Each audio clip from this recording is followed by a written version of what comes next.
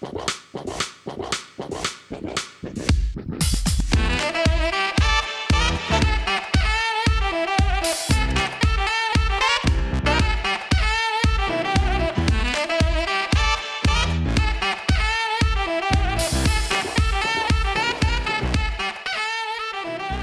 is up, everyone? I'm Michael Jewell, and welcome to a theater greater than film, The Green Room. The show where we watch a piece of pop culture, probably like some Disney Plus type show, because that's all that's happening right now, because that's all we do, because we're losers, and all we do is watch Disney Plus. I'm so sorry. Thank you, Mickey Mouse, for making my life happier. And then we will very unprofessionally critique it, and then improvise one scene that's so good you might pronounce yourself God of the Nine Realms. Believe me, as always, we will fail every single time. So, before we get started, allow me to introduce our lovely Yes-Anderers. The Yes-Anderers for this season, like a phoenix rising from the ashes. She's back to talk about Loki, the wonderful Virginia Gabby. Hello. I'm so confused already, y'all. That's all I have to say. Wait, why are you confused? The show confuses me. Technology confuses me. It's all just... It's hard. It's daunting. Yeah. It's very daunting. Technology's hard. Technology's super duper hard. And also... we have a man so unhinged. I'm terrified to talk back to him, and we don't even live on the same continent. The indomitable Chris Mead. Hello, Michael. Oh, what a joy to be back. Oh, I mean, could you hear it? I mean, it's just fierce. He's just like ready to snap at any moment. Oh God, just don't say anything bad today, Virginia, because he'll find you. More things to worry about. Yes. Technology, this show, and the insanely violent and terrifying Chris Mead all in one package. You don't have to be worried about me, either of you. You're such lovely people. I mean, why would you have to worry? Scary. It's absolutely scary. See what I mean? See what I'm saying? It's just, terrifying. And today, we're back to talk about the first 2 episodes of the latest Disney Plus show, Loki. So, let's get into it. Let's talk about it. All right, so episode 1, Glorious Purpose. An episode, let's do first impressions like we always used to. I'm a little rusty. See, we got to get back into it. So let's talk first impressions. Episode 1 in particular, Chris, tell me your first thoughts on this show. I mean, I really like it. I will just say that straight out of the gate, I really like it. I do think it has a lot of trappings of my favorite ever television show. My favorite ever television show is Doctor Who, which is a show about an eccentric person with a British accent who isn't actually British, who travels in time and puts things right at the behest of a group of very distant, super godlike beings that we very rarely see. That are there to guard the timeline. That is what Doctor Who is about and has been about for the last 70 years. So I do feel this is perhaps Marvel's take on my favorite show. And so I immediately loved it because of all of that stuff. That's interesting. I'm not a Doctor Who. I'm not a Whovian. No, is it? Yeah, nice. It's Whovian. Okay, cool. I'm not... that, so that's an interesting take. I didn't even think about it, but I know enough about that show that it makes sense, because you can definitely see there's the parallels. Like, and he's kind of got the trench coat look, and he's got that's interesting. That's cool. How do you feel about that watching this? Do you feel kind of like, oh, come on, guys, like do something new, or are you just happy that this is a different sort of parallel take to that?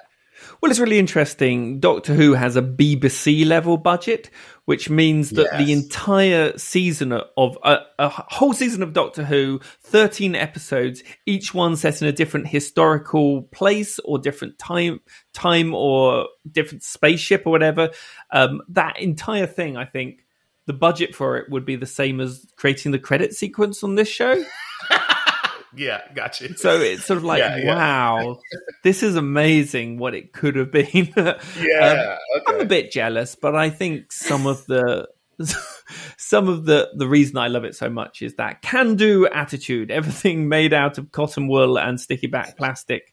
That's part of the joy of it. And so, I think it's a different beast, and I'm enjoying it for what it is anyway. And, I really like Tom Hiddleston.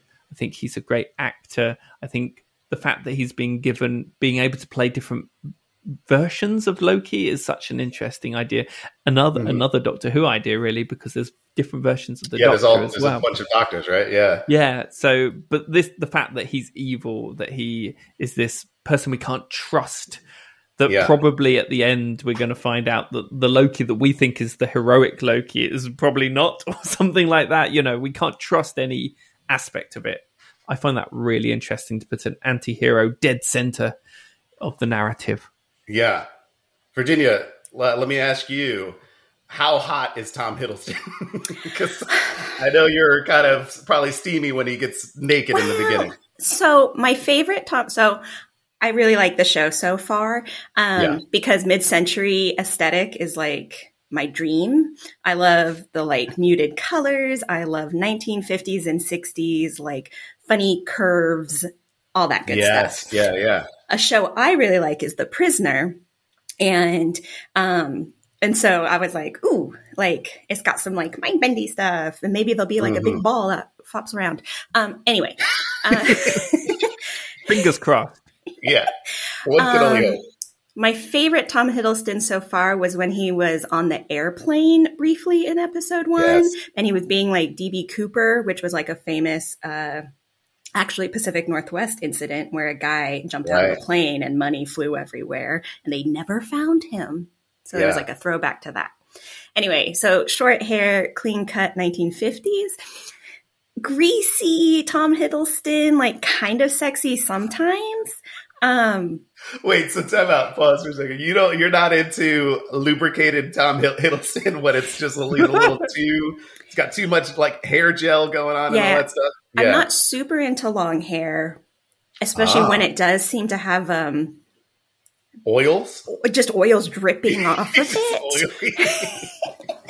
But he does at one point, I think this might be episode 2, sorry. He wears this really nice jacket. It's like an army green jacket that says variant on it. Yeah, and he has got his collar popped. Yeah. That popped collar. That's it. That was like you're like, okay, Disney Plus, you've gone R-rated on me for those 2 moments. All right, but you did like it. We all like it. This is obviously the type of show that you want from Disney Plus. They're swinging for the fences again. They did that with WandaVision. They stopped with the Falcon and the Winter Soldier, which I was also okay with. And Chris and I talked about that a bunch on the last podcast, where it's like, I was fine with it. Just give me a little action every now and then too. I'm okay with that. It doesn't all have to be mind-bendy stuff. But I'm happy that they're back to that, because that is what Loki's all about. And this whole aesthetic, the whole scene is so interesting from the get-go, from the first 2 seconds of the show. So let's get into the episode 1. I absolutely adore any show, movie, anything that does like bureaucracy in the 50s throughout like time. So like The Hitchhiker's Guide, like this show, whenever there's just like, you have to have like an old printer for everything or whatever that is. I eat that up. So I loved it.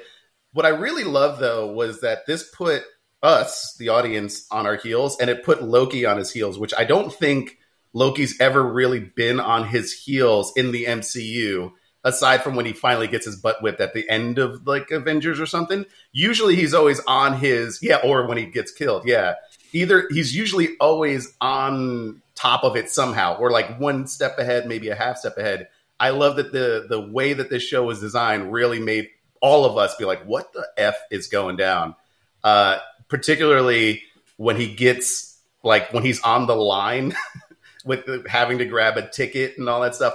I really dug that. So I'm going to stop there. What are y'all thinking when we walk into the TVA world? I love that aesthetic too. I think we all seem like we're fans of it. It also feels quite Neil Gaiman to me. It feels a bit Neverwhere and Good Omens and stuff like that as well. Mm-hmm. This sort of like it does seem like British people gifted the world bureaucracy. Like, you're welcome, and it's you're welcome, rest of the world. Yeah. What I'm interested in is the Loki that walks into that world, though, because it's not the Loki that we've been following up until this point. It is a variant Loki. This is one that doesn't know much of what's happened. And we get into more of that in episode 2. But yeah, I love the fact that the hero of this story is a mistake.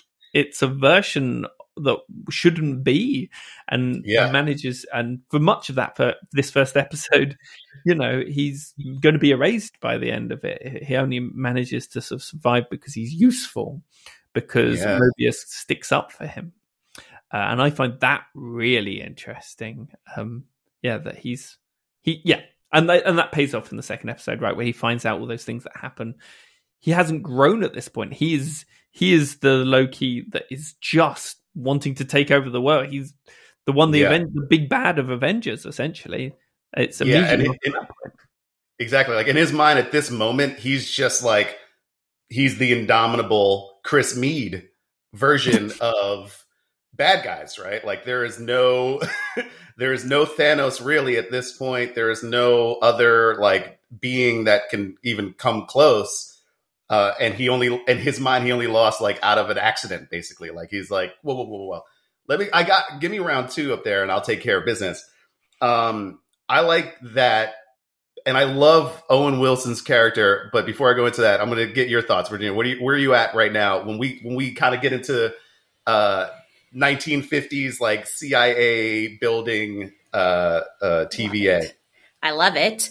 The first episode obviously had a lot of like exposition and world building to do. And I thought it was still a very interesting episode considering that's what they had to do. But I think they did really good. That's a good point. I think they really like, for having to catch up, like get us back to, 2018 Loki or whatever, where he's about to be killed by Thanos, sort of that version that we all really knew. Like they did a good job of getting him there pretty quickly. So this way we can just get back into, hey, that's the Loki we know kind of thing. Yeah. And for me, I almost immediately forget every Marvel movie, TV show. Like after I watch it, all that information is gone for me. And so it did help. Like I still am like super confused, but like I've never felt so basic than when I watched like Marvel with people who love Marvel, because I'm like, sorry, what is happening? Who are these people? And they're like, that was the dude who was in the thing. And I was like, I don't know. So at first I just didn't really understand that there were like multiples. Anyway, the clip show that they showed us helped me to understand. That like the recap show that they put into the show. Yeah. Yes, it's good for us folks who aren't quite familiar, which is, I think, something Marvel does pretty well. It can still be watched by someone who doesn't know the nuances or the story or like the histories or things like that. Yeah. Because I still enjoy those things, even though like I'm like, I don't remember that movie. I think I saw it. Right. Yeah. Has Virginia opened the door then to us talking about the Marvel theory of time travel? Because I think it's very important that we establish the rules to this. Because I get very angry if any intellectual property establishes the rules of time travel and then ignores those rules immediately. I'm like, you made up the rules, so just do them. And I feel like Endgame didn't do that. But I think this helps with that. But I'll go into that if you are interested. How does it clear it up for you, Chris? Okay, so in the last 2 Avengers movies, they talk about how time travel works in the Marvel Universe. And they say that if you go back in time and you change something, it doesn't destroy your future. You just create an alternative timeline from the point of that that goes out. And if you go back forwards in time, you go along that branch, but it doesn't mean that the world that you left behind disappears. And this TV series takes that and says, right, but every single one of those branches need to be pruned away. There is one sacred timeline that is the main branch, and everything else, all these offshoots need to be burnt to the ground, right? That's sort of the overall idea of the series.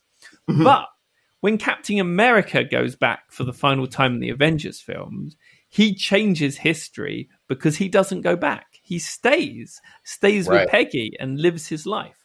So, by their own logic, when he gets back to the present, he shouldn't be an old man with the rest of the Avengers. He should have followed a new timeline. He shouldn't have got back to the present in order to give Sam the shield. He should have gone along the other branch. And so that angered me so much. But there is one line in this series that puts all that right. One of the TVA people goes, oh no, the Avengers were meant to do that all along. Yeah. So actually everything they did, they weren't changing history. That was always meant to happen. There were always two Captain Americas at every point. There was no change to that. And that just for me, who was, as you can hear, very angry about the fact that they set up their own rules and broke them immediately, I'm so glad that they said that and put it right. So that helps me because I actually have a note that says every time I watch a movie with time stuff, I'm confused. And if it's because they're not... So your note, so you're watching this show and you're like, oh, that's cool. Loki's got he's got a new outfit. And then you're also like, saying to yourself as a note, you wrote to yourself, every time me, Virginia, Gabby, watches a time traveling show, I get confused. Yeah, no. That is the best note ever you could ever take. Because, sometimes with like time travel-y stuff, you have to pay a lot of attention to right. And as some of my friends might know, I'm not a great listener. Visuals are great. If it's when they give me the cartoon and like the animation, I'll follow it. But if I have to hear it, it's not happening. I'm a visual learner. But that helps me. Chris has validated me in that if they're not always following their rules that I have watched a cartoon about, I will be confused. Yes. Yeah. And they had to clean that up. You're absolutely right. I think there was a little bit of work. Obviously this show, for those in the know, it's setting up there's like a multiverse of madness thing that's coming out. And there's like Spider-Man's new movie is going to be potentially about multiverse stuff. So this is like having to do a lot of the legwork on top of just making a fun show for Loki, but it has to do a lot of the legwork of like cleaning up like Endgame and other things that have happened before Endgame and like what's coming next. And I think that's what I was saying. Like, I think they did a really good job with the Miss Minutes like thing and all of the sort of like visual explanation of the timeline and seeing them as like a ticker, like a Wall Street sort of ticker of time that goes around. I think they're doing a lot of the legwork to do that. And they're doing it pretty well so far. Because they're going to also, I feel like we're going to really see how this, I think this phase of Marvel is going to be the take the cards and throw them all in the air, like the fuck it up phase where they're just going to completely destroy everything that's happening or that's happened to sort of like give us this new stuff without having to be tethered so much to the past 10 years of movies. And I'm liking it so far. I got a question for you, Virginia, specifically. Never you, Chris. What is... just shut your mouth. What other versions of Loki do you want to see? So we've got DB Cooper. Like, what other like menacing things or things that would fuck up like timelines, like the stories that you see through history? Who else is Loki going to be? Like, is he going to end up being like Shakespeare Is he going to end up being, you know what I mean? Like, I might. Who's your other go-to? I don't know about like specific person, but I think I could be into like late 70s, early 80s Loki. Like maybe like slightly feathered hair. Disco Loki? Yeah. Again, Yes. a large collar. Yes. Are we talking like ABBA Loki? Like, Yeah, Bee Gees. he's the fifth member of ABBA. Yeah, like Bee Gees, ABBA, Loki. And I'd want him in platforms, like some platform boots. Yeah. And he's fucking shit up in the late 70s, which is maybe a little too late for disco, but no, that's okay. I think that's prime pocket of disco. But is he what gonna about you, be Chris? Other famous people? I think so. I think that they wouldn't do just him as DB Cooper without throwing in something else elsewhere. I don't know. What do you think, Chris? I mean, there's a funny joke in Doctor Who fandom that every time there's any mysterious figure in the past, at some point someone's going to write them as the Doctor. Merlin is the Doctor, you know? Right. Every slightly mystical, wise figure, Rasputin is the Doctor. It was the Doctor. So I feel like it's going to be that, isn't it? It's going to be any figure with a mystery attached to them and a thing that we still don't understand how it came about that way. I think that's probably where they'll go with it. So like Edgar Allan Poe or something like that. Seems to be beyond their time. Leonardo da Vinci, that kind of thing. Anyone that doesn't seem to be of their time quite, that is advanced in some way. Yeah. I like it.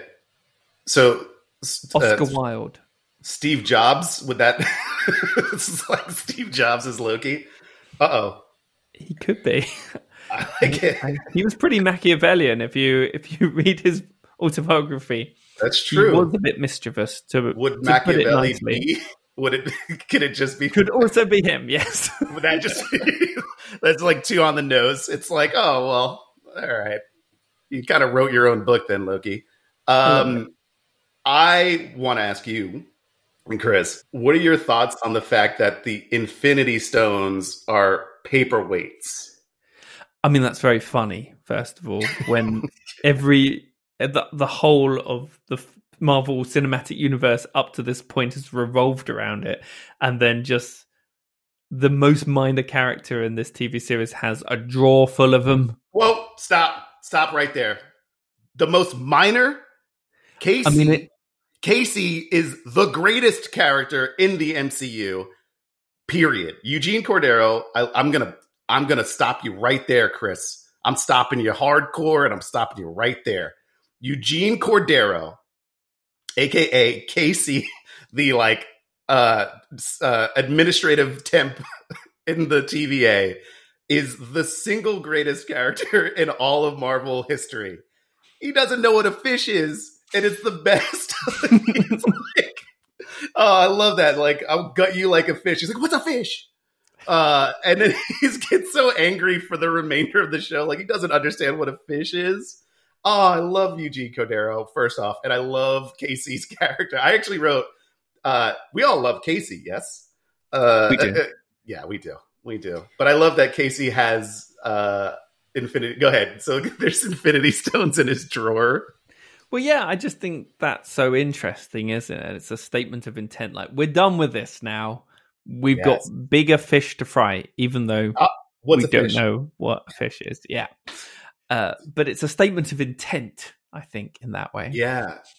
Yeah, and that's sort of back to what I was just saying, where it's like they're just fucking up everything. Like this show is wiping away anything you cared about in the past, because otherwise they'll be tethered to that forever. Like the Star Wars like kind of world where even though the first whatever this latest sequel ended up being terrible, like if they had to be tethered to every single thing that happened in Star Wars lore up to that point, they would never be able to tell their own story, because it'd be like there'd be somebody somewhere like, oh, actually this didn't happen this way. There's a Corellian starship base that actually exploded in 1993, and you just be like so screwed. So taking this show and using it as this is the nexus point. No, nothing. Nothing. Zero. Have you heard about the quantum realm theory? Hit me. This is not my theory. I heard it on TikTok, but let me tell you about it anyway. Go ahead. So we know the quantum realm from the Ant-Man part of the franchise. Correct. We know that time moves differently there because when Ant-Man was trapped there, it was like 5 minutes for him and it was 5 years for everyone else. And it was actually the way that the Avengers traveled through time. Right. If you look at the Ant-Man and the Wasp, there was a moment in the quantum realm where you can see a city in the background of this swirling magical energy. There's a city there.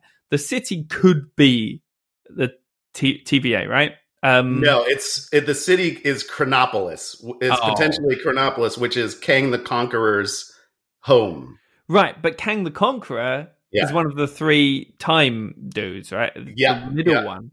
So I reckon the TVA is also in the quantum realm. They're in there as well. I think that's pretty important. And Kang the Conqueror is going to be the bad guy in Quantumania, which is Ant-Man. Yeah. So I think that's really interesting and cool. I reckon they are all tiny and they're all very small when they're in the TVA. I absolutely agree with that. So I'm so happy you brought that up because Virginia, go ahead and explain everything that Chris just said. There's some time and there's a dude and he's in the middle of something. Yes. And but there's a nice city, kind of like in The Wizard of Oz. Yeah. In the distance. Perfect. Yeah. Mm-hmm. Yep. Go ahead. No, this is good. And Ant-Man is Paul Rudd, and I really think he's hot. And time moves differently for him because he doesn't age, does he? The actor does not. He's actually in the quantum realm in real life. Paul Rudd, when you make it real, then I understand. Paul Rudd doesn't age. It. The quantum realm is wherever Paul Rudd is living that has kept him looking the exact same since 1993. Simultaneously, it's where Kang the Conqueror is, probably, and also the Time Variance Authority. Yeah, Time Variance Authority is the TVA. So you got it. You nailed it. Perfect. I would give that 150 out of 100 as far as its amazing rendition of what we just talked about. I'm so happy to, because you can watch this show and be one of you two, which is either really into it on a very deep, like sort of almost nerdy level, or it's fun. Like, look how fun that is. You can either get really annoyed by it, or you can just have fun with it. You could be either of these two people and still feel something for the show.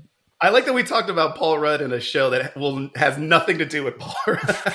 He's far away from the show. I will always talk about Paul Rudd. Always. That's I will somehow loop it back. You get Paul Rudd into anything we talk about. I think Paul Rudd should have been in this. I think he should be in everything. Mm-hmm.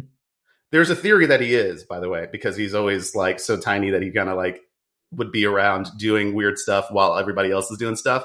So Paul Rudd right now, he's in our hearts. Literally? He's actually in this episode for a second, if you think about it, because he's the one who kicks the suitcase in the very, very beginning. So technically he's in this episode. So Infinity Stones. We're talking about the end of this episode because we got to get into the next episode. Where are we at by the end of this? How are we feeling about this episode? Like, so at the very end, Loki sort of had like a come to Jesus moment, right? Like he sees his mom dead. He realizes that he is sort of, maybe he's not as great as a trickster as he should be or could be or would have been. And he's sort of sad. I kind of like this version of Loki at the end. I think that they did a good job, again, getting us back to the modern day Loki with this moment. You know who we haven't talked about too? Mobius, Owen Wilson. So let's talk about that. Because I think Owen Wilson, first off, killing it in this show so far. Love him. but I think he's more Loki than Loki is, if you will. He's more of a trickster almost. He's like more like of a like in your head kind of person than you think at first. So I'm going to stop there and tell me what you think about Owen Wilson. I agree with you. I know that you like us to make big predictions that are then completely wrong later on. Here's my prediction. Okay. Everyone in this series is Loki. Everyone. Whoa. Loki, every single character is a different version of Loki, cloaked in illusion. He's just essentially everyone playing with himself on a cosmic level over different timelines and dimensions and quantum levels. Everyone's Loki. Yes. Whoa. That is the best wild prediction I've ever heard. And I kind of agree with it because he says in the show, he says, you know, I know what this is. This is all an illusion. And then like Mobius sort of laughs it off. Interesting. Yes. What do you think about that, Virginia? I like that. I mean, the show is called Loki. Full stop. So, yeah. We should have seen that coming. Yeah, that's genius. It's not called Loki and Mobius, is it? It's called Loki. It's called Loki and his buddy Mobius. No, it's not. No, it isn't. It's not Loki and Ant-Man. It's not Loki and Paul Rudd. It's just Loki. That is an amazing prediction. I'm kind of all in on this. And I'm going to segue that to episode 2 because we start seeing the ramifications of multiple Lokis, right? So we've got in episode 2, they're in a Ren Fair, which I love that it sets up like they're in the Renaissance, but it turns out to be just the Ren Fair in the 80s. Yeah. And there's a performer, Kate Berlant. You don't know who this person is, or maybe you do. I don't know, but she's an amazing comedian who has. I love that they keep throwing in like these like not underground, but reasonably underground comedic actors in there, and I love everything about the Ren Fair. I love the idea that there's a Ren Fair. I love that they're drinking red Solo cups, even out of red Solo cups, even though they're in a Renaissance fair. Chris, what are your thoughts on a Renaissance fair? I'm glad you asked because I was able to go to a Ren Fair when I was studying improv in Chicago in the summer of 2016. I hired a car and I drove out of the city of Chicago and found a Ren Fair because I was so excited about experiencing it. It's not something we have in the UK, and it's really good because everyone at the Ren Fair is trying to do a British accent all the time. Everyone. If you buy some bread, they will try and sell it to you in a British accent. It's so funny to be the only one with the authentic accent when everyone's like, "Oh, hello there, how are you today?" It's amazing. I'm like getting like embarrassed for my friend, it is the most incredible thing. I loved it so much. I loved the turkey legs. I loved the funnel cakes. The whole thing is everything so you're saying glorious. is blowing my mind. Everything you're saying is blowing my mind because I'm like, oh God, yeah, there wouldn't be turkey legs. Why are there any of these things? It's definitely what we think that, like it's very obviously like what we think British people are, or like whatever that is. Yeah, we had nothing to do with the Renaissance at all, of course, as well. That's the other thing. Yeah. We was the Middle Ages, just so eating each other still, basically. Just the British accent is shorthand for sort of posh and maybe a bit medieval. I don't know. I don't know what it is. It's the shorthand for the past. Yeah. Like anything in the past, it's just British. But yeah, I loved it. I love the experience. The whole day there, throwing axes, shooting crossbows. I don't know if you're allowed to do that. I did, and it was great. Also, lots of Doctor Who cosplayers, just people dressed up as the Doctor running around being like, we're in the Renaissance, just playing their own game within the larger Ren Fair game, which I was like, these are my people. This is amazing. That's awesome. So for me, it was, because I had that experience. It was wonderful. I loved it. I loved seeing it. I didn't really know about them before. I'd done that about 5 years ago. But yeah, it was really, really cool. And I recognize that comedian. I didn't know her name, but I was like, she's brilliant. I love her. Could you tell me what else she's in? What would I have seen her in?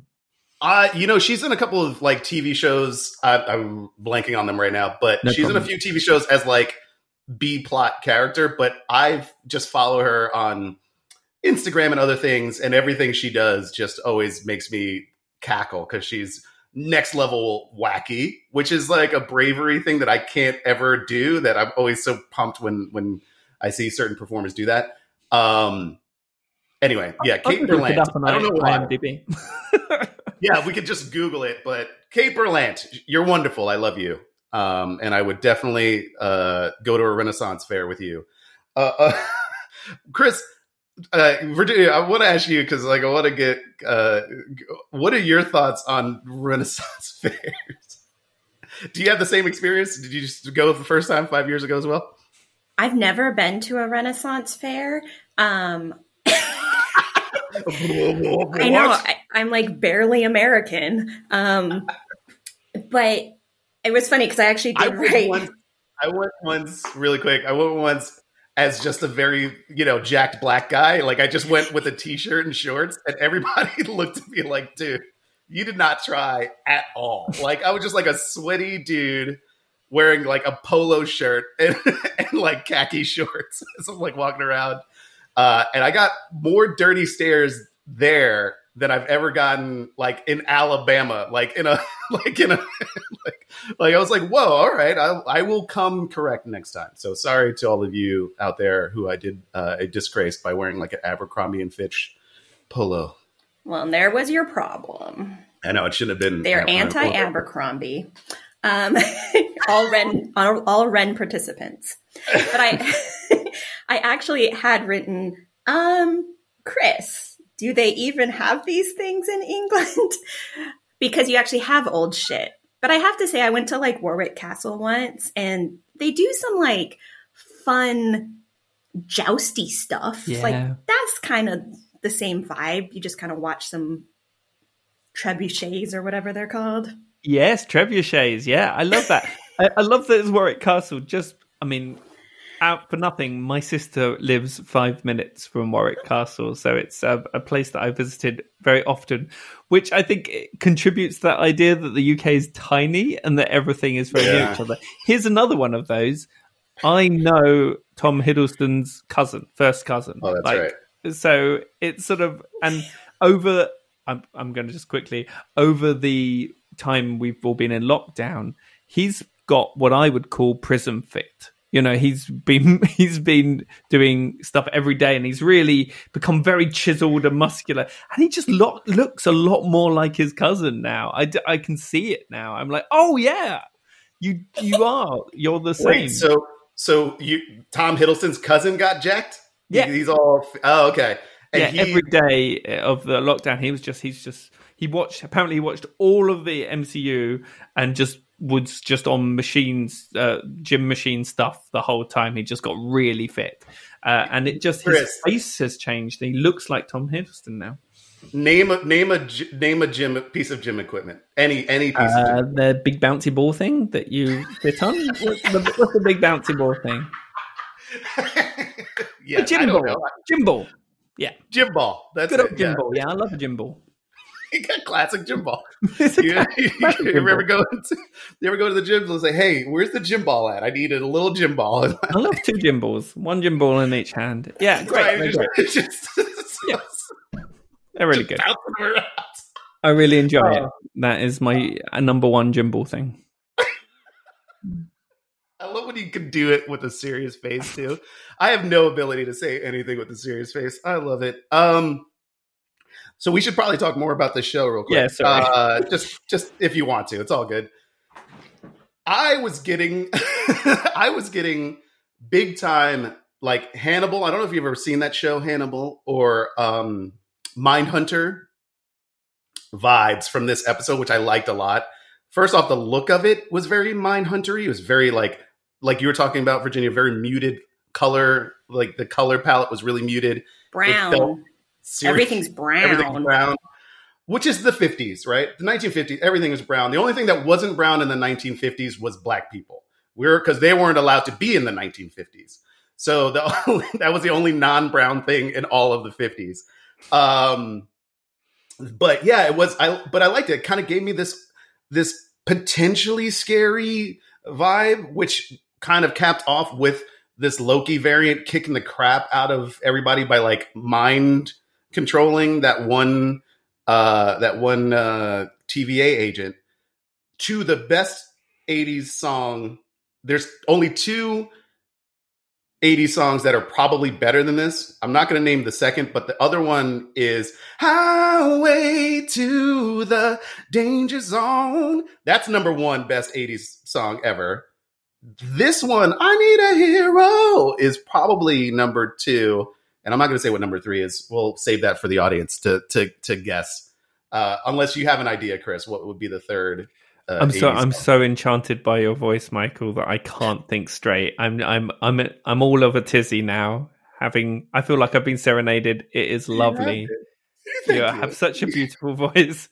I can't answer any questions at all for the moment. All right. That's all right. So Virginia, what's the third best 80s song? Oh, I don't like being asked on the spot about songs because I never know the names of the. I mean, yeah. Give me a melody. Give me like a in your head. What is, give me like a couple bars.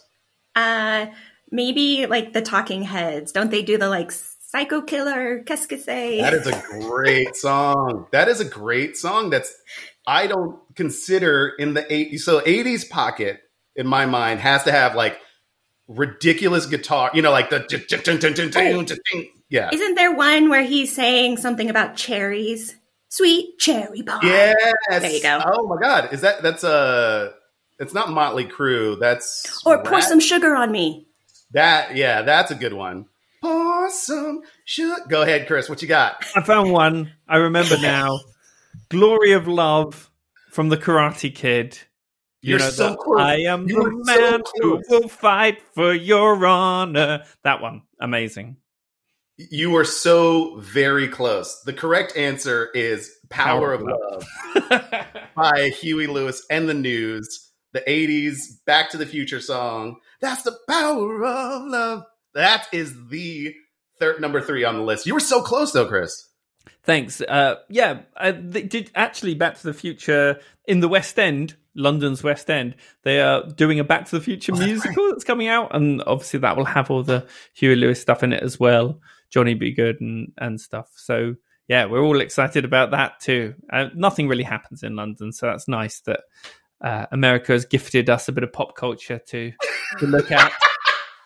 We're super excited. We're all putting down our books of Hamlet and being like, "Oh, something new to watch, something that isn't Shakespeare." Excellent. Who is this Martin McFly person? That is amazing. He does not have sex with his own mother. That'll be awkward. Okay, we're gonna do it. We're gonna talk about this show, and we're gonna do it in 3, 2, 1. One of the things I did like about this was that they put like the idea that you would put Loki in a cubicle, boringly reading paperwork and documents, all of it. I love that whole aesthetic, that whole idea. We're putting him in a blue trench coat. In a brown trench coat, right? And this is the guy who's always super flashy and always wears his luxurious Asgardian leather or whatever he was saying, to the fact that he has to sit there and read, talk to have to wait for a librarian to address him, sort of deal. Like all of that. I just love the idea so much of this episode being sort of putting Loki in his place. He's running around Owen Wilson like a little dog. Oh wait, I have another idea. All of it was so great to be the subservient Loki that we have never seen before. Even when he loses, which he's always preordained and predestined to, he's never quite this like beaten down. And I like dug that whole thing. And Tom Hiddleston played that up perfectly as well. I will say that Loki calls himself a god. We're never really sure what Asgardians are in the canon of the Marvel universe. it seems like gods are just really powerful other races. This idea that science, if it's sufficiently advanced, is indistinguishable from magic. That anything is magic until you can understand it, and in that way, anyone is a god until you realize how they do the things that they do. Right. So I don't know whether Loki is really a god. I think he's just a member of a super advanced race that essentially made the human race their bitch. I feel like that's what that is. But of course, there's something delicious about making a god do paperwork. It's a cool idea. It's funny and it's done really well here. Who doesn't want that, right? Like, who doesn't want to put a god in their place? I love that. Got a better question for you. Another question for you. The jet ski. Is the jet ski indeed the pinnacle of invention that is as infallible as Dolly Parton is, or as, it's inarguably the greatest thing in the world, per Mobius? That's what he says. What do you think, Virginia? You think the jet ski is the ultimate invention? This is why I think we're going to get some fun 80s stuff. Because he mentions about it being like best invention of the 80s. I think they're death traps is what they are. Wait, what? Jet skis? Oh, people get drunk and they're like, oh, but I'll just fall in the water. But you're falling at the water at like 75 miles an hour. Not safe. Not safe for anyone. Wow, I was sure that the jet ski was going to be a winner as far as an invention. Chris, do you feel the same way? I've never been on jet ski. I'd quite like to. I will say that we are 500% going to get a jet ski chase at some point in these 6 episodes. Wild prediction number 2. I'm sure you're all aware of the concept of Chekhov's jet ski. Chekhov said, the Russian playwright said that if you put a jet ski mounted on the wall in the first, in Act 1, then you will be, I think we talked about this last time. We did. Yeah, there's going to be a jet ski in it at some point. I would be very surprised. If there is no jet ski, is this a failure of a TV show? As far as a jet ski, structurally, it doesn't work. It doesn't. I agree. It doesn't work. It's just bad writing. We have to chalk it up to bad writing at that point. This show would be a poorly written show if said jet ski chase does not occur at some point. I totally agree. I'll mark that down. Just everybody, make sure we know this. The audience will know. Come at end of episode 6, if we don't see a jet ski, then this show is just a piece of trash and should be written off. And I'll go further, Michael. I'll go further. Yes. That jet ski is going to turn out to be Loki. Yes. Because the show is called Loki. It is. The show is called Loki. You're so right. It is. It's called Loki. Chekhov's title card is if a show is called The Thing, it has everything in it has to be The Thing. Also, we'll go back and we'll find out that Chekhov was also Loki. Loki writes that so that we know that. Yeah. I think that Loki did this like metaphor salad bit that was entertaining in the canteen. I think the salad is also Loki. Yes. Wow, that's gross. That's terrible. There's a good little bit of slapstick. What did you think of that, Virginia? The whole metaphor thing? Because again, I like that a bunch. Because this, to me, it was like Loki being torn down a bit, right? Like he's so manic now and so out of his element that he's can't even put together like a good metaphor for whatever it is, and he's usually always spot on. So yeah, what are you gathering from this episode, Virginia? Well, I was excited that the action like ramped up in this one, like things happened, because I was like, if it's more of a clip show, oof. But I do think he's a little unhinged, and I do like his like manic energy, because it's like as soon as he gets a little like bloop, he's like, oh shit, and he gets kind of wacky. I love wacky. Yeah. Yeah.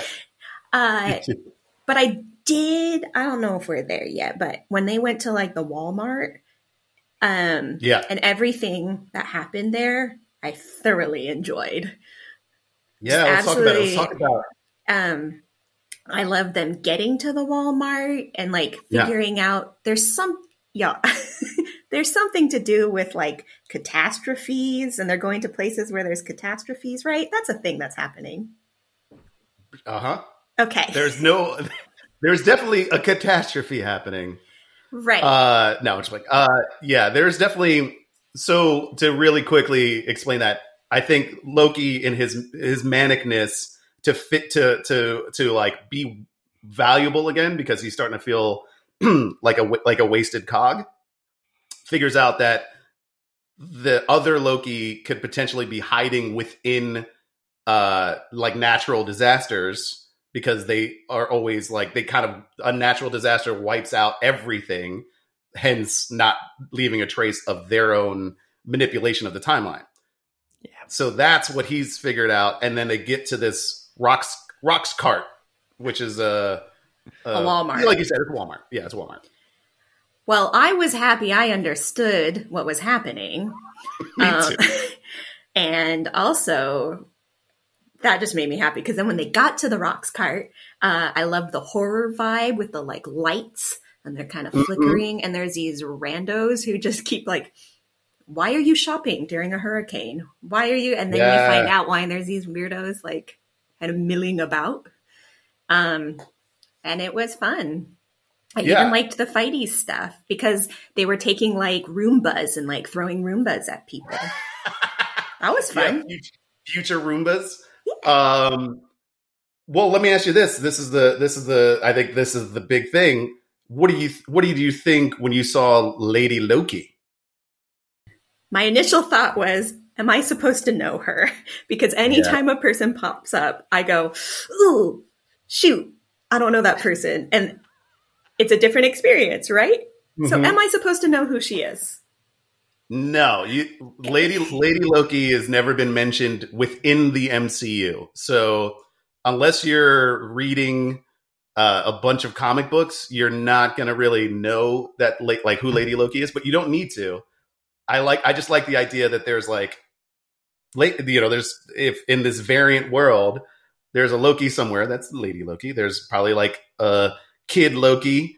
Maybe there's like Jet ski Loki. Oh, yeah. Course. Jet ski Loki, for sure. Because he's got those big horns, hasn't he, on his helmet? So you just hold them, put him in the water, climb on his back, and then off you go. Wait a minute. Oh, I love it. So the helmet converts into a jet ski. Yeah, the handlebars part. And, yeah. And then you can guide him. You're holding onto it. You've got the helmet part in between your legs, I'm assuming? Yeah, you're sort of on his shoulders or something, and then you just turn him with the horns.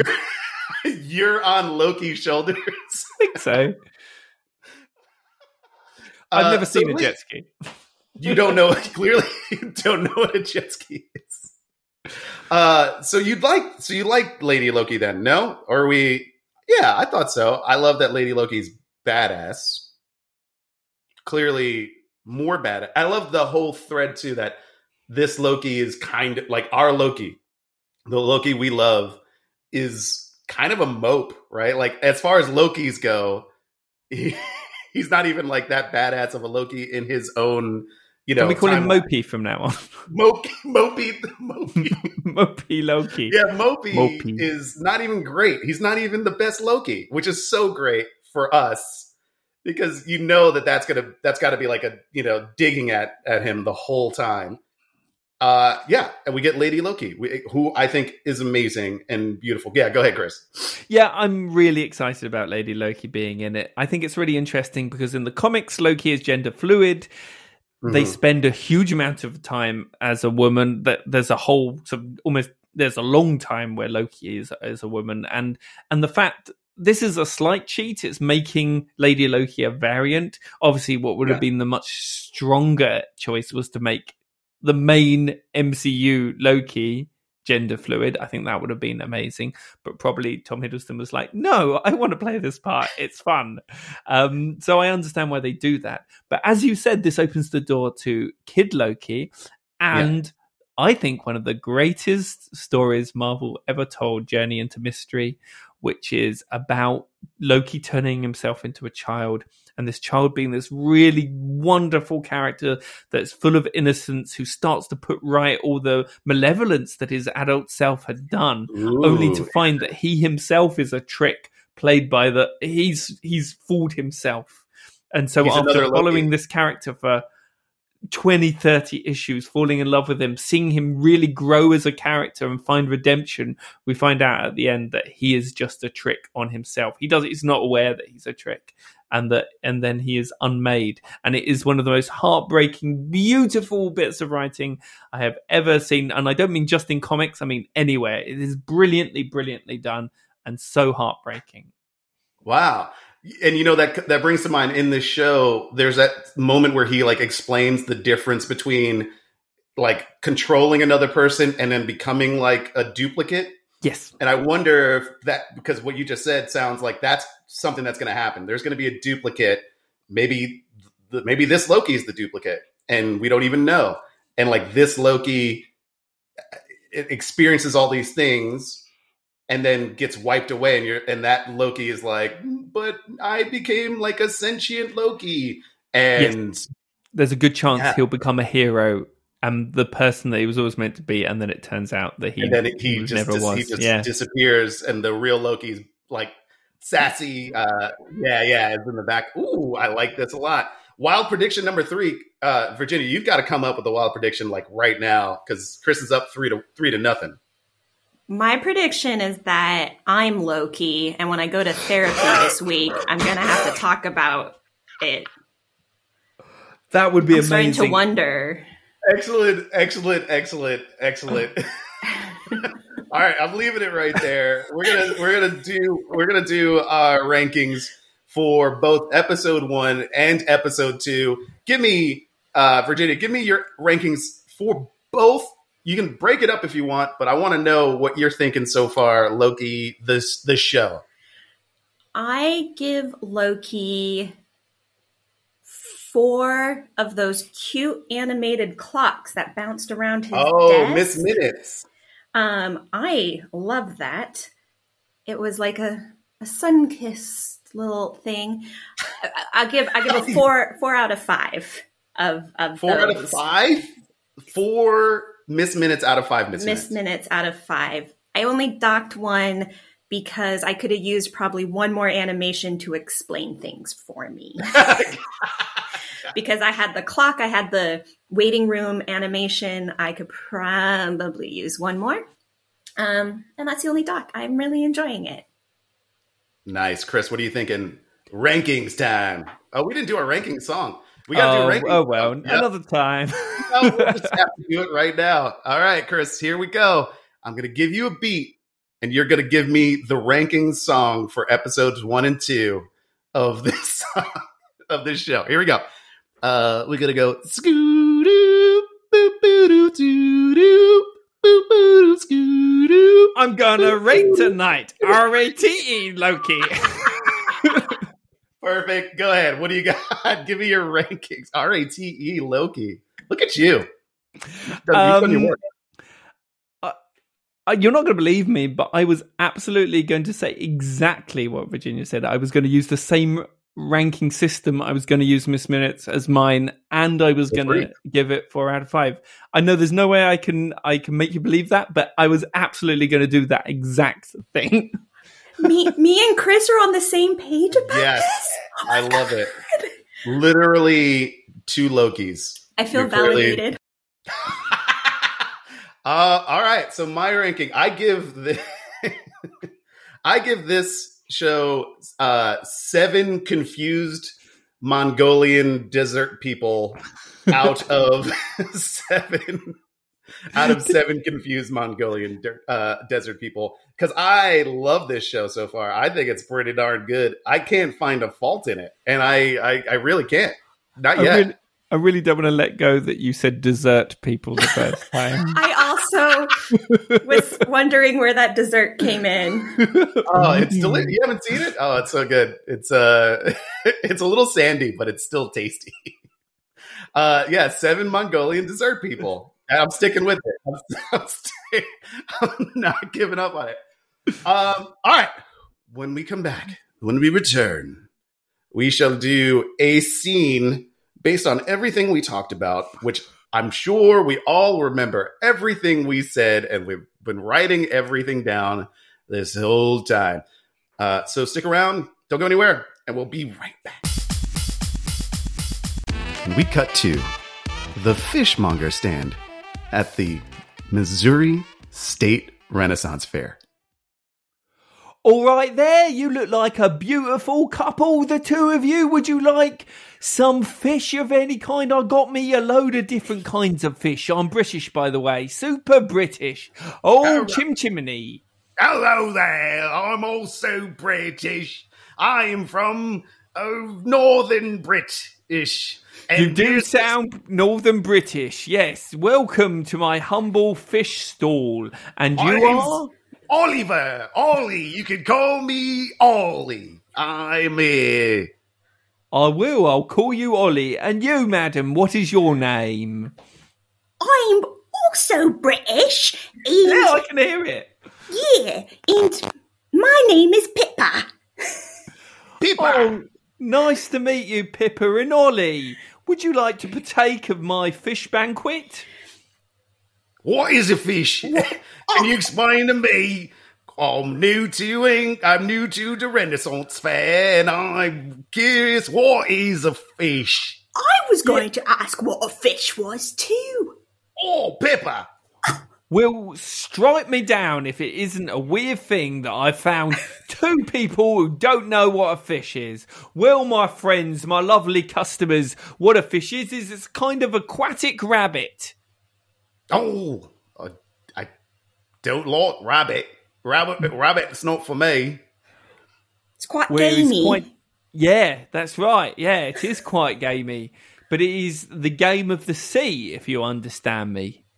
What? Oh, water polo? I would love a game of water polo at some point, but at the moment I'm trying to sell you my wares. Do you know where we could buy a jet ski? Now that is the game of the sea, if I've ever heard one. Jet skis. Yeah, actually, I mean, obviously we are in the Renaissance period. Nod, nod, wink, wink. Wink. But you can go over there and try our ye olde jet skis. I'm going to open this Pepsi can, even though we're in the Renaissance. I don't know exactly where I would ride a jet ski in Missouri, but I'm interested in these fish things you've mentioned. I've lost my accent because I'm really from England. Absolutely. Obviously. I would lose my accent too, but I am paid to be here. You are just visiting, so you can lose your accent. Would you like me to take you through the kinds of fish that are on my stall? Oh, yes, please. I have worked here for many years myself, so I've not lost my accent. That's good, and it is an amazing accent. Amazing accent. From the northern part of Brits in. Which, can I just ask before I go through the fish, what part of northern Britain are you from? I'd rather you not ask me that. No, I insist. I insist. Right. I am from Northamptonshire. Northamptonshire. Northamptonshire. That is Northamptonshire. I mean, it's nice. Yeah. That is. I mean, that's more Midlands, but yes, that is absolutely true. That is Worcestershire. Yeah, you're all from all those. I mean, I guess you're a citizen of the world in some ways. All right, fishmonger, I've had enough of this. Tell me all of the fish types for me and Pippa.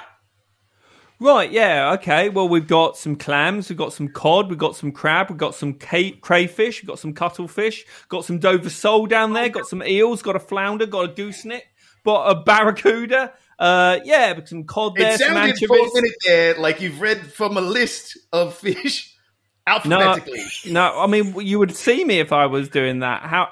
I'm standing here right in front of you, aren't I? That's true. Yeah. I mean, I do understand that everything I said started with A, B, or C in the alphabet. So I can see why you thought that, but that's not true at all. Excuse me. I have a question. Yeah, Pippa. What makes it a fish? If a clam's a fish and a piranha's a fish. Yeah, I didn't mention piranha, but that is amazing that you also know that is a fish. Did not know about fish minutes ago. You've guessed one perfectly. Oh, I'm so smart. Here are the things that make a fish a fish. Number 1, googly eyes. Number 2, fins. Number 3, scales. Number 4, gills. Number 5, a putrid smell. Ooh, now that's accurate to the Renaissance. Am I right? Absolutely. Everything's putrid here. Yeah, absolutely. You know, half a dozen of one, 2 6 of another, as we say. As we always say. We always say. England. Yeah. From where we are from. Where are you from, sir? Where am I from? Yes. I am from the south of south. England. Yep. I'm from Kent, specifically from Whitstable. That sounds actually real impressive. Wow. It's a fishing town as well. We specialise in whelks, mussels, and winkles. Whelks, mussels, and winkles. Mussels. You hold on there. Are you pulling my leg with the winkles? No, it is an actual thing. Seafood. It's a kind of seafood. Winkles. Can't say. Would you like to try a winkle? I've got a fresh plate here. All right. Take the winkle. Oh, take the winkle. I'll eat one. Yeah, come on, Ollie. Eat a winkle. All right, Peppa. Let's split a winkle. You and I. All right, on the count. I'm so excited for you to see this for the first time. Sorry, Pippa. Over to you. On the count of 3. Put it in our mouths. Yep. Okay. On 3. Here we go. 1, 2, 3. Oh, taste the explosion there. Oh, delicious. I'm going to wash this down with some Pepsi from the Renaissance. Let me ask you another question, Fishmonger. Of course. I mean, my name's Rupert. Rupert? No, my name. Yep. All right. Well, listen here. Have you always wanted to be a fishmonger? Oh, no, Governor. I didn't ever want to be a fishmonger when I was just a wee nipper. It's just where I ended up. I wanted to be something much more interesting than that. What could be more interesting than a fishmonger? I wanted to guard the sacred timeline from all people who wished to harm it. And that brought you here to Missouri? Oh, sorry. That brought you here to Missouri? Yeah. I went chasing a dream and found a bucket of whelks. Oh, isn't that the oldest story in all of the books? It's the oldest story in Christendom. Yes. The story of the sacred timeline that ends up being you here in the Renaissance Fair. Now, but it's so interesting, right? Because every single thing we do could change this timeline. If you ate a winkle and you weren't meaning to eat a winkle, that has created 2 separate realities. One where you ate winkles and one where you didn't. And that could change the course of the universe. It could make the Earth spin on a different axis. Now, fishmonger. Yeah, Rupert, yeah. How does one know if they've eaten a winkle when they're not supposed to? How do we know if an event has happened which has changed the course of history? No, specifically, how does one know when they've eaten a winkle and they're not supposed to? I didn't ask you for all the big stuff. All right, well, I was just saying, if you're not supposed to have, then you'll notice that someone... So you'll start seeing people in the area that perhaps don't belong, that are perhaps pruning that branch. They might be wearing clothes that you don't understand. They might have technology that you've never seen before. They might be setting charges that will slowly wipe out all of your existence. That's what you're looking for, sir. I've noticed something. when Pippa, when you and I were walking around the fair, there was all sorts of anachronistic things. Pepsi cans, for one, and other people were using cars. I saw a T89 calculator. Yes. And we said, what? What is this contraption, a calculator? A calculator? Ollie and Pippa, I can't help but notice that underneath your garb, you have on some sort of military equipment. And every now and then your accent slips away. What? My accent? Are you telling me the rumours are true? Have I done something wrong? Am I about to be pruned? Fuck. All right. I didn't want to. Damn it. We got to. By the way, when we get back to base, we've got to work on our accents. Number BU39, because it's not great. I'm so sorry. I'll do anything. Please. All right. Make sure. Are you recording all of this, by the way? Captain, I've got us down for recording and a world-ending event. All right. All right. Yes. No. That's good. Okay. Listen. All right. You're right. You've seen through our ruse. We were here. We're doing some research. We don't know yet, but we believe a time event is going to happen here at this fishmonger stand today that's going to change this universe inexorably. Rupert, I got to tell you, these fish aren't real. None of it's real. None of it's real. No. There is no such thing as a winkle. You mean me making up the existence of winkles was in danger of destroying the timelines? Not only that, we all know there's no fucking place called Kent. That's not real even a little bit. I just wanted it to be true. Yeah, I guess I just wanted it. Oh. The only thing that's true is we need you to come with us. You want me to join you? You're going to be a sacred timeline watcher. The STW. You're going to be part of the STW. Stu. Amazing. You're a Stu now. Can I bring my bucket of eels with me? Of course not. Come on. Oh. Keep your head in the game.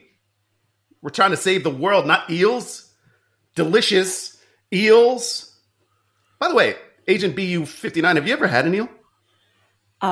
No, I don't do eel. I don't do winkles. I don't eat food. I'm a robot. What, sir? That's fair. Was that a trick? What, you tricking me? It was a trick question. I like to always kind of make sure that we're on the same timeline path there. You never know, because it could happen. There can be a break at any moment. So you always have to kind of test yourself and test the people around you to make sure. Still don't eat food. No. Still don't. Good. Listen, Rupert, Was it Rupert? Right, sir. That's my name. Don't wear it out. Put a hat on it and call it Judy. It's just something we say in Britain. Rupert, listen, that was adorable. I will give you that. That was pretty adorable. I need you to drop the accent, okay? I need you to get with the program. If you're going to be an agent, you can no longer pretend to be a fishmonger in a Renaissance fair. You mean I have to use my real accent? Yes, you have to use your American accent. Oh, my God. Great. All right. Are you ready to save this sacred timeline? Are you ready to be a Stu? I'm telling you, sir, it feels so good to be back in my normal accent again. Putting on that accent the whole time. God. Jeez. Well, you know what? Because you're doing so great, you can take the eels. Thank you, sir, and God bless America. All right, let's go. Agent BU59, open up a portal. Let's get out of here. Perfect. We're history. And scene. Oh, I just wanted to make sure that Chris did an American accent.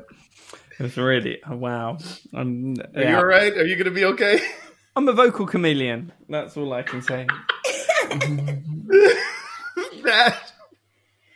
I missed it already. I'm so happy that we're back doing it. Let's just wrap this show up real quick. Before we go, I want everybody here to say one thing about the Loki show. That's the Loki wild predictions outside of what you've already given us. Virginia, give me one last final thought / wild prediction. Go. I predict that Loki is actually Paul Rudd. Paul Rudd is Loki. Yeah. And he's been pretending to be Ant-Man. He's Loki pretending to be Ant-Man. But he's going to be Ant-Man pretending to be Loki. I just want Paul Rudd is what it comes you just want Paul Rudd. No, that's what that sounded like to me. It sounded like you just wanted Paul Rudd this whole time. Chris, give me final thoughts, wild predictions. Wrap it up. Quite hard. I've already given all my wild predictions, so I'm just going to pull another one out of my ass. Here's what I'm going to do. Here's what I think. Mobius's boss? Lovely. Yeah. I can't remember the actor's name. Gugu Mbatha Raw. She's amazing. She is amazing. I think she's too good. She is definitely evil. I don't. Yeah. She's like a really good boss. She believes in him. She's really encouraging. She gives good feedback. I don't believe that's the real character. I think she's evil.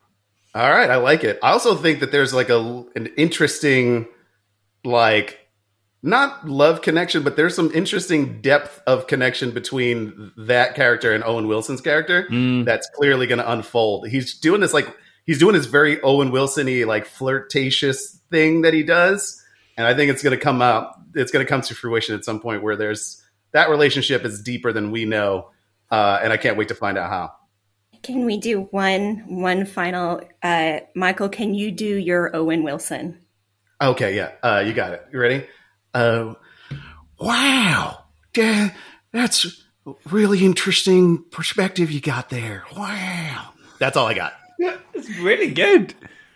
I like it. That was I've never thrown that out. I've got to incorporate an Owen Wilson into my, it's really weird. Wow.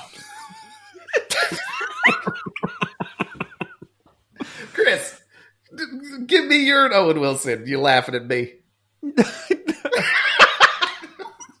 Wow. Oh, how cool would it be to have like your own like almost catchphrase? Like no matter you say to Owen Wilson, it's going to be that. Wow. I believe all impressionists have a statement or a word or a collection of words that is their ramp up into their impression. I think that's kind of normal impressionist technique, right? Yeah, but it's sort of fun to like. If I was Owen Wilson, I'd be like, oh, that's kind of like a badge of honor that you're so recognizable via this one thing. Like you could just do this one thing, and you're kind of gonna know that it's Owen Wilson. That's fun for me. It is cool. I'd love to have that. Yeah, I'd love to have like a thing that's like, oh, that's Michael Jewell. No matter what, and I don't have it, and it's just sad. And every single time you've got that. That would probably be it. It'd probably be just saying something loudly as if it means something, but it never does. All right. Well, guys, everybody, guys, gals, non-binary pals, subscribe to our podcast on iTunes, Spotify, and Google Podcasts. Also, please rate us where you can and share this with your friends stuck at home watching too much Disney Plus 2, just like us. We can't get enough of the Disney Plus. Give us some money, please, Disney. You have plenty to spare. Don't forget to follow the show on Instagram at Theater Greater Than Film. Join our Facebook page, Theater Greater Than Film. It's all TGTF all day. Like, share, repost it. Get it on TikTok now. Apparently, Chris is all over this TikTok world. Hashtag FYP front page for your page. Put it on there. Retweet it. Share it. Post it on Facebook. Take it off of Facebook. Put it on Twitter. Get it the fuck off Twitter. Then put it on all of them all at the same time to help us with the algorithms. Where can we find you, Chris? I am at Mr. Chris Mead, with Mr. being just MR, on all social platforms, Michael. I love you so much. And where can we find you, Virginia? I know you don't want to be found. Don't find me, I'll find you. I will find you. Yes, don't actually find Virginia. I think she would be really mad about it if you did. If you ever were like, hey, I heard you on this podcast. She'd be like, God damn it. Never talking to Michael again. That's it. We're going to say goodbye. Can we everybody say goodbye? We're going to say goodbye. And on 3, 2, 1, go. Okay, bye. Bye.